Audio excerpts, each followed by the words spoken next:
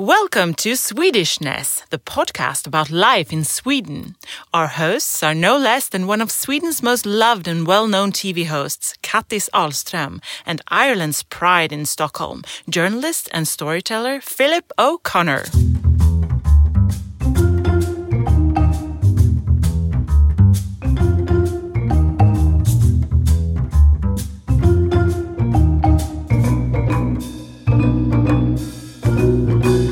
Do you know what we're going to talk about today, Kattis? Yes, I know what we are going to talk about, but I know very little about it. And what is it you don't know very much about? Startups. Startups, that's it. Yeah. I would have thought that, Sweden's reputation for these hugely cutting-edge tech companies and that kind of thing, have you not sort of... Yes, of course I know about it, but if you talk about like Minecraft and things that you play on, I don't do that. Okay, computer games. Not Minecraft now, although it's hugely popular in my house. I have two daughters and one of them can build absolutely anything in Minecraft. And she can spend hours with her nose and that kind of thing.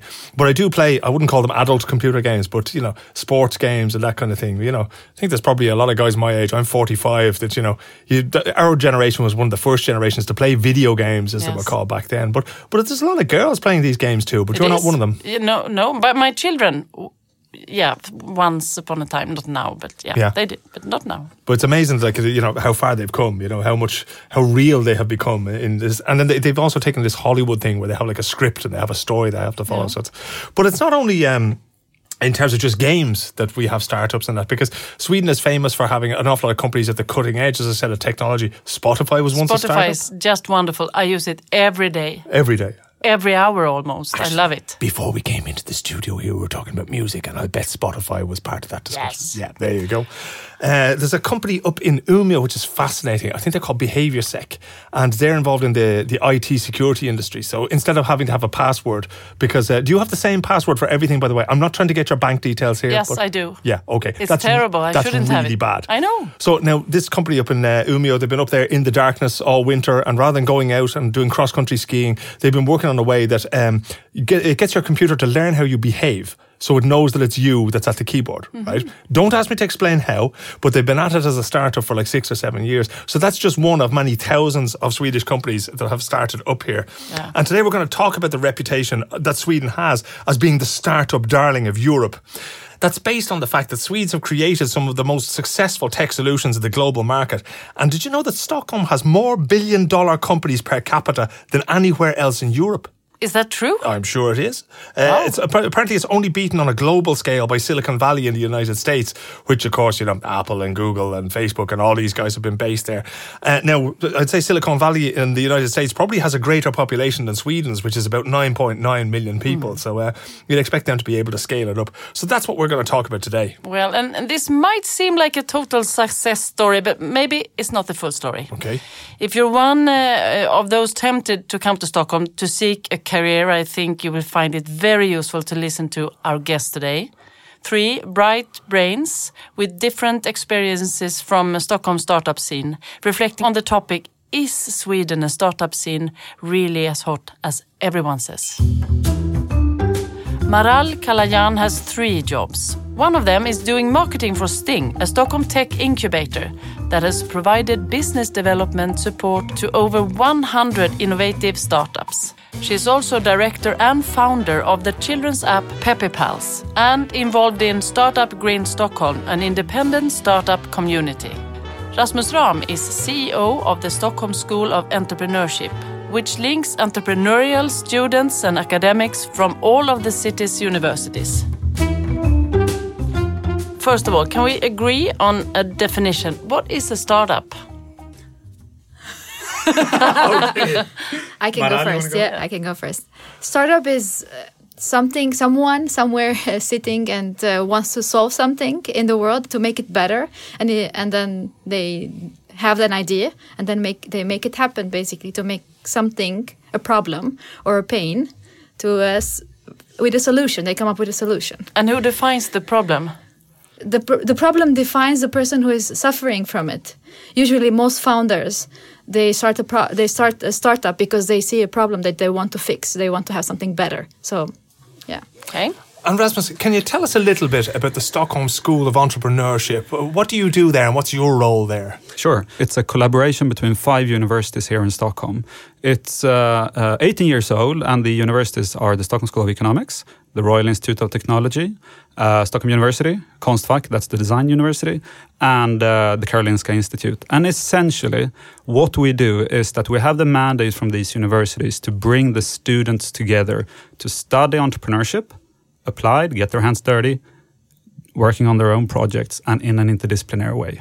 Okay, so your job then is to sort of create the entrepreneurs of the future. Is that what you do every week? Well, at least what we do is that we give them the opportunity to educate in entrepreneurship and to meet others. Do they do it? Yes, about 10,000 students have done so since the start. And Marielle, what is Startup Grind community? Yeah, Startup Grind is a non-profit organization that has started in Silicon Valley. So what we do is that we try to bring people from different disciplines together in one place every month where we have events. And in those events, we host special people that we think that will bring a lot of inspiration and also things that the people who come to our events can benefit from and get insights from. And what do you do with Sting? Yeah, Sting is where I work. So it's called Stockholm Innovation and Growth. Okay. And we are Sweden's and also Nordic's top accelerator. Basically, we have different type of programs. So if you are someone who has an idea or already has started a company, based on which stage your idea or company is, we have different programs. And that will give you a taste of what is it to run your own company without taking the risk. And then the second one is our incubator and also accelerator program where you come in. It's very intensive. You get a lot of coaching and some funding as well and a place to sit. So we make basically the founder's journey faster. Okay. How would you, both of you, describe the Swedish startup scene right now? Yeah, I think if you want to start up, you have to come to Stockholm. And I think that Stockholm tech scene, or the startup scene, is really getting big.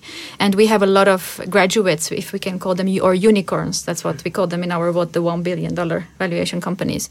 And it's if you say outside in Silicon Valley or in Berlin or in London that you're a Swedish company, a Swedish startup, it has become a strong brand. And it's getting better and better. I think this word scene is interesting. It means that someone stands with the spotlight on them. There's also a lot of things happening behind the scenes. There are a lot of new young companies around that.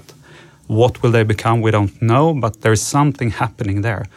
Importantly, I think, is to say also that these companies still, on average, have to show really that they have the future ahead of them. And I mean, it lies in the concept of a startup. It's still young. We don't know what will happen with it, but there is something percolating, something really exciting. How is it that we have so many success stories from here in Sweden? I'm thinking of companies like Spotify. You have iZettle, which is a sort of a mobile payment system. Klarna, which is invoices on behalf of other companies. Skype, everybody knows. Minecraft, everybody under 20 has been playing this game for years. What is it in Swedish culture that makes this happen or allows this to happen? Yeah, as a foreigner, this may sound funny, but the weather plays a very big role. It has actually proven that when it's dark and wintertime, people are more creative because they sit and are coding. Is it true? Yes, and also also this area in the world it has deep penetration of IT. Mm-hmm. It's the top place to be when it comes to connectivity, and that also plays a big role. And I think Swedes in general are very good in also the humanitarian part. They always want to do something better to them and also to the world. That's what I think. Yeah, I agree to that. But and in addition, I think an important role has been played with what happened around the turn of the century with the IT bubble. Because today what you see in the scene is a lot of people that were active back then that got a lot of experience, draw a lot of learnings from what happened back then, and now starting to provide the attitude of paying it forward, to contributing to those around. So what you see is that you have individuals with experience, you now have funding around the informal capital in Sweden from business angels, etc. It's very high internationally compared. And what you also have is supportive intermediaries, like, for example, Stockholm School of Entrepreneurship, like Startup Grind, like many others. Sting. And Sting, absolutely Sting. And what they have, they've been around for some time. So there is also an ecosystem that supports this rainforest of odd birds that pop up everywhere. And that's entrepreneurs supporting other entrepreneurs. Yes. But what about the government? Can you give an example when they support? Yes, I can. I had a personal experience actually with Startup Grind. We have hosted Annie Lööf, which is the leader of the Center Party, and Annie Lööf, and also the current government. I'm not very good with names, but they have been showing a lot of support to our ecosystem, and they are involved, like we'd say, with the housing issues that we have, because a lot of these big companies that you named bring a lot of talents from outside, and then they don't have a place to live. So they are involved, but of course, when it comes to government, it always takes time, but they are very aware and trying to help out.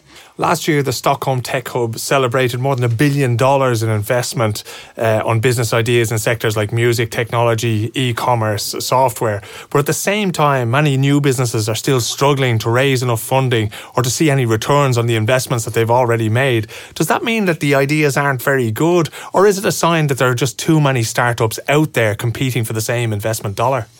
No, I'm not sure it's a sign of any of that, because that was a bit what I meant earlier, that we still have to look in. I mean, we still have to wait a bit to see what comes out of this that we see going on around us. Some think there is a new bubble coming. Some think that this is just a signal of foreign investors considering Swedish companies undervalued and therefore put money into it. So what is it a signal of? I think it's a signal of an interest in Stockholm. It's a signal of the companies that come out of this scene, and also a testament to the fact that there is something there. Are they hunting for the same money? Sure they are, but that's only a good thing, because it means that it gives everyone a run for their money. What about Silicon Valley? What can you learn from them? A lot. A lot of people are saying we don't want to be Silicon Valley here. I don't know. What can we learn from Silicon Valley? Well, okay, there are similarities. So there was a book published by someone named Victor Wang, who is leading a big entrepreneurship effort by one of US biggest foundations for entrepreneurship, Kaufman Foundation. And he's published this book called The Rainforest. And essentially what it says is, if you want to learn one thing from Silicon Valley, it's that if you want to stimulate this kind of an ecosystem, the traditional way to look at nurturing businesses is maybe to look at it as a plantation, where you want to grow as many you want to grow as much as possible, so you optimize pesticiding.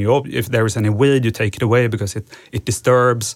But if you want to grow this kind of an ecosystem, and then you want to maximize output, well, you let everything be and you let it grow by itself. You let the weeds pop up. You don't know what that weed will become, if it will be a tree, if it will be a flower, whatnot, if it will become a unicorn in this instance. And the thing is, you cannot predict what's in there. So that rainforest approach, it's something that you need to have to nurture this kind of environment. But I think it's important to say as well that should we build the next Silicon Valley here? No. Then it would have been called the Silicon Valley. This is Stockholm, and there are other conditions here. The government plays a different role here, and the history is different. I mean, the weather, we can't compare the weather, so no. And why should we be able to compare other things? It's a unicorn city, not Silicon Valley here. So, but can they learn anything from Sweden? Yes, to be more humble. Startup scene is not known for its humility, always. I think that there's a lot. I mean, people do business here not to make money out of it. It's something that I've seen in a lot of the founders that we meet. They really want to make something better. So I don't know if that's the same interest because I meet people and I meet founders outside. They always talk about exit strategies. How are they going to make the money more faster? But here in Stockholm, I've seen that people want to create things to make things better in life in general. And I think there are other ecosystems globally as well. I mean, we have Stockholm, there is Israel, there is Silicon Valley, there are other ecosystems like this. And again, what this Kaufman Foundation are doing now is that they've recognized that this has happened. They were early on recognizing Silicon Valley. They were early on recognizing these kind of ecosystems globally. But what they see now is that there are individuals like Maral, for example, who play important roles to the to the building of these ecosystems. So now what they're attempting to do, what their next step is to try and professionalize the ecosystem builder. And that long term, I think, is something that can have a tremendous impact. So it's not what Silicon Valley can learn from Stockholm or Stockholm can learn from Silicon Valley. It's what we can learn from what we have done together at a more systematized level, and then try to nurture this more across the board. Do you agree? Yeah, I agree 100%. But there's one thing that we can do better in Stockholm is that we don't see Swedish big corporates involved in the scene that much. And if we compare it to Silicon Valley or US in general, the big companies are very involved in the startup scene. And it's like we are seeing things changing here as well. There are lots of good Swedish corporates as well, but they are not very involved. They don't see the value yet. But yeah, it takes time, like everything else. Thank you so much. Thank you very much indeed. Thank you. Now that we've embraced the Swedish startup scene well enough, let's be typically Swedishly politically correct and see if we can find another view on the subject. Jane Ruffino was born in the United States of America and is head of communications for a startup right here in Sweden. She's also a columnist for the Sunday Business Post newspaper in Ireland. And in her career, she's helped clients understand who their customers are and what they are trying to communicate. Is that about right? Yeah, that's about right. And I also work on things like growth and helping out with the product. So yeah, it's right. And she also makes jokes about being a recovering archaeologist and someone who looks at the world through the eyes of an archaeologist. Yeah, there's always a little dust in them, a little grit. It moves you to tears. Yeah, everything does. Yeah. Okay. Jane, you've been doing a lot of communication work for Swedish startups. Yeah. What's your view on the Swedish startup scene? I think my view would be that there isn't really. I would hesitate to call it a scene because I think there is a scene, but I think the startup landscape is so much broader and so much more diverse. And you have everything from, these bootstrapped companies that are sort of startup minded, but they're not going for the kind of global growth that the consumer startup with, this kind of global ambitions are aiming for. So I think my problem, that's not a problem, but like my critique of that term would be that there is a scene, but there's a much bigger landscape that makes things much more interesting. But would you say it's like some kind of an overhype? No and yes. I think we need people to be super evangelical. I think we need those people in the community because, the reality is like starting any business is hard. It's hard and you kind of have to have this unshakable self-belief. And not everybody has that. So we kind of need people who have like double for everyone. But I do think that there isn't a huge amount of space for the critical voices. And that's really needed. And so I think the effect is that it feels quite like if you don't buy into this hype that everything is the best in the world here, that you don't really fit in. And I think that's why, and that's where I think I see the division between like this kind of internal scene type of community and that is a little bit distinct from the wider landscape. Yeah. What's missing in that case from the debate? Is it that, sort of mutual backslapping that goes on, that everything's rosy in the garden, or? God, I think this is such a huge question. It's like, I think the problem is the voices that are missing are the ones we don't even know about. So we're not hearing them. I can't tell you who they are because I don't know. I do think that there is, there's a big, and this isn't limited to Stockholm, but the whole kind of 3 smiling white guys on the cover of a tech blog is still super problematic in Sweden, I think, in ways that even Silicon Valley is starting to address. I find that I have some groups of people that I communicate with and hang around with and network with here who are a little bit critical, but the much more critical voices are people that I know who are working in Silicon Valley, even with some of the big companies. There's a few. One is that when it comes to things like diversity and not just gender diversity, Sweden as a country is quite good at gender diversity, but in the startup world, it's abysmal, actually. And I think that some of the women that I know in Silicon Valley have reached a level of seniority that they're safer to speak out quite publicly without feeling that their jobs are going to be threatened. And in Sweden, there's a lot of, it's very difficult if you're in like an early stage startup to be a vocal critic of the gender diversity issue or any diversity issue. It's a quite healthy attitude that there's this assumption that gender diversity is this natural thing here. But I think it also leads to people to believe that someone else will take care of it. And all of a sudden you've got companies with 30 white men and no women. And not even someone who isn't white. But does that mean then that women and ethnic minorities just don't get involved, or do they get involved to some extent and then just don't bother speaking up? I don't know. I mean, I was listening to this podcast earlier today about women's creative leadership, and it's super interesting. And there's a woman, Eileen Carey, who's founder of a company called Glassbreakers, who work with leaders and companies to help them meet their diversity goals and sustain them, because it's not enough to just like hire a bunch of women and people of diverse backgrounds. You have to make a climate that they want to stay in. What she said was, if you're a woman, never work in a company that did not have a woman among its first 10 hires. But that's something that I think was a fantastic piece of advice. I have unfortunately been among those first 10 hires as the only woman, and it's challenging. It's not always bad. It's just really challenging. But I think in terms of whether the Stockholm startup scene is hyped, I think we have this very, very great statistic about, Stockholm's startup valuations, per capita, the startup investment is some of the best in the world. But it also assumes that success is about venture investment. And I think that is an issue that I have, because some of the really fantastic companies, some of them that I've worked with, some I haven't, but I've worked with some really fantastic companies who are bootstrapped. And there are such great companies around Stockholm. And one of the things I think is great about Swedish society is that there's this social safety net that means that if you work wherever you work, you have health insurance, you have access to social benefits, which makes it much easier for companies to bootstrap until they absolutely need investment. And I think that creates a super positive climate. Until you're ready to scale, you shouldn't have to take investment if you don't want to. And I think Sweden makes that possible. And maybe it's not unique, but it's particular to Sweden in a way that I haven't experienced before.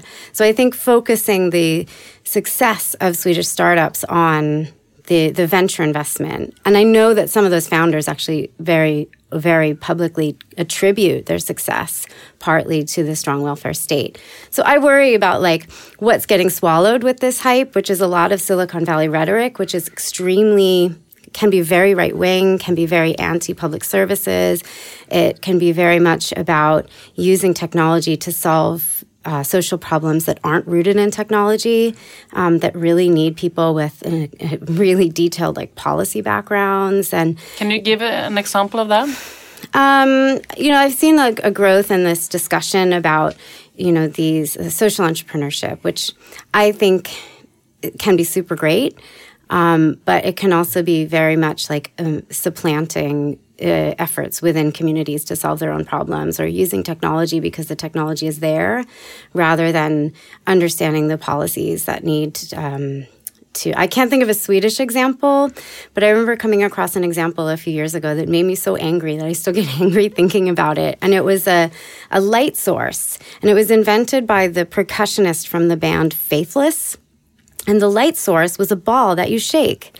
And she wanted to use it to generate power in Kenya, which, by the way, produces 50%, has 50% of the world's sunlight, and has a huge solar energy resource, and is working on their own energy problems. And all you have to do is shake this toy for 12 minutes to generate an hour of electricity. And it's this incredibly racist vision, because of course everyone in Kenya just wants to dance around and sing and play percussion instruments. I mean, it's this kind of, that's an extreme example of it, but that's somebody who's super well intentioned, and I get that. but you don't just get to, that these are problems. The real issue is there. And I think, again, Sweden has a really strong reputation in global development and in being really sympathetic and sustainable. So maybe those communities maybe the tech community could work together better, but those policy experts need to lead. It can't be the tech companies. I read in one of your columns in the Sunday Business Post that you call companies with a startups valued at over $1 billion the Unicorn Club. I don't call them that. No, I call. Do you know what I have? What do you got? You don't know about this? Tell Okay. me. So I actually hate that word so much that I have a Chrome extension on my computer that automatically replaces unicorn with flaming pit of other people's money. Okay. So you can see, my attitude toward these huge venture investments, sometimes they're needed. If you have a huge capital investment that you need a lot of money. And if you need to scale, you need to hire lots of people. But, the burn rates at startups, which, is the monthly expenses that you go through.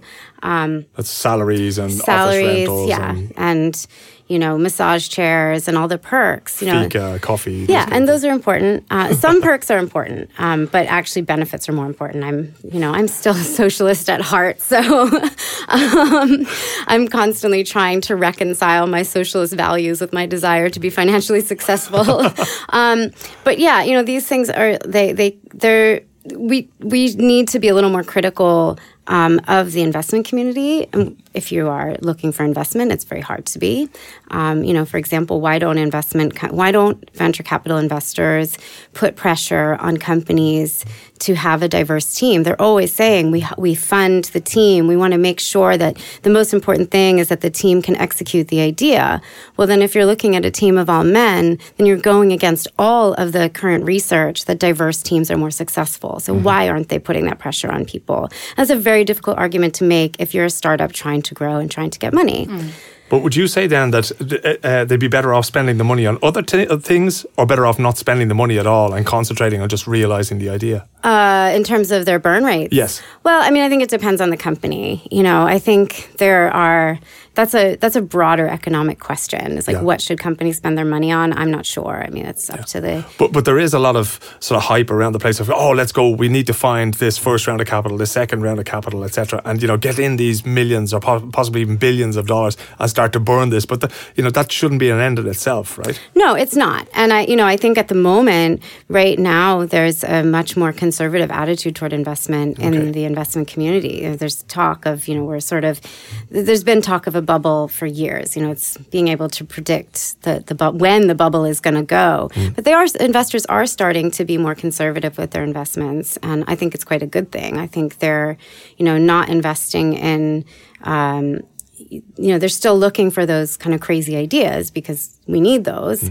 But there are, a lot of investments to be made in very unglamorous sections of the tech industry, like security. We have some of the big security companies very active in Sweden. And we have some fabulous companies doing the things that are they're not consumer tech. And investors are actually looking at these companies that aren't consumer tech. And I think, again, when we look at these very, very hyped startups, we are looking at consumer tech, and actually there's so much more happening. What excites you most about the Swedish startup scene right now? I think there is a really interesting culture of solving problems together. I do think that some of the things that are put forward as pushed as the uniquely Swedish things, they're true-ish. There may be people aren't necessarily living up to them, but they're an ideal, and I like that ideal. That solving problems together, not being super hierarchical, making stuff. And again, I think that the fact that the actual curve to getting from zero to having a company, it's a lot easier in a place where you don't have to worry about your, healthcare expenses. As a contractor, I use an invoicing service that takes care of everything for me. So you can do so much. There's a lot more flexibility than I expected. And I think there's a lot of really enthusiastic, fun, smart people that are well-traveled. It is probably more diverse than it looks on the surface, and I like that. Yeah, it's exciting, it's fun, but I think we should pay more attention to, what it means to do good business and what it means to do smart, sustainable business, and not just look at like sustainability as a business opportunity. Things like the housing crisis and the cost of living in Stockholm is outrageous. And I think some of that needs to be solved. There's a mixture of ways to solve that. But I also think maybe people need to start seeing other, people who don't necessarily want to live in Stockholm. There are other startup hubs. Like there's Luleå. That's a fantastic startup hub.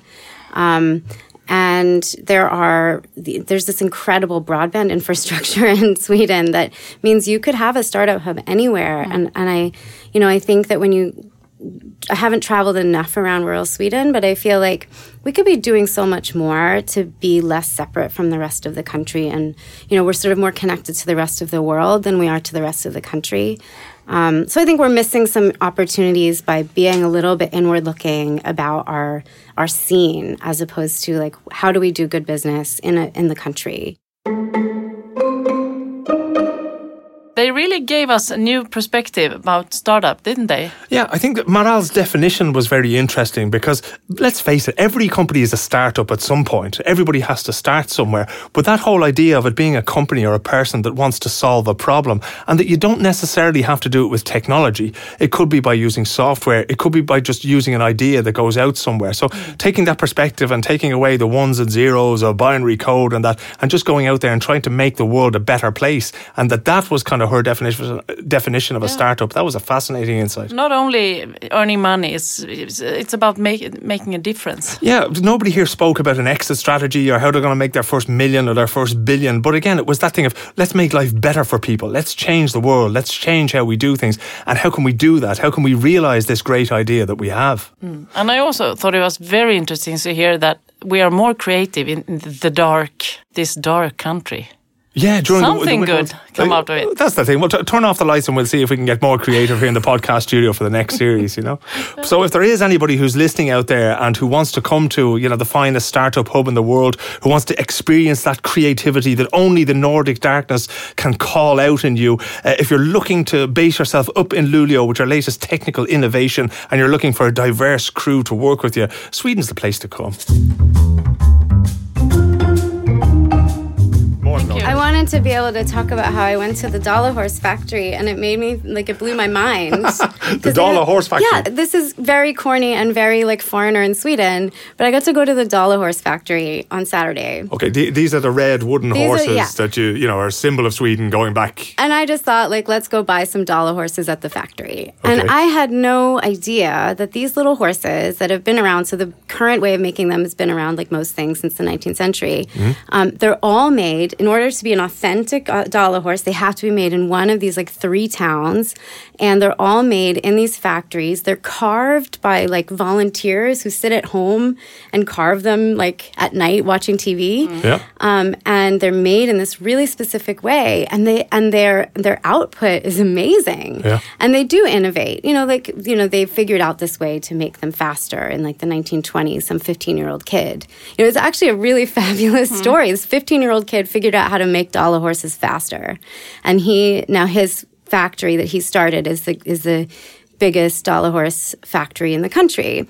And they are a global industry, and they're just a bunch of people sitting in this workshop, carving, dipping horses, and they use everything. They use the scrap to heat their houses. I'm this is actually a really cool story. And, I think if we were more connected to the rest of Sweden, I'm sure there are lots of stories. There's all this small-scale manufacturing that still survives in Sweden. There are all these industries that grew up, like Clas Ohlson. We were driving around. My boyfriend is very good with, knowing all of these things about, Swedish history and labor history. So he'll point them out to me. And they're still thriving companies, and, working to keep those companies alive and help them to grow the way they want to grow.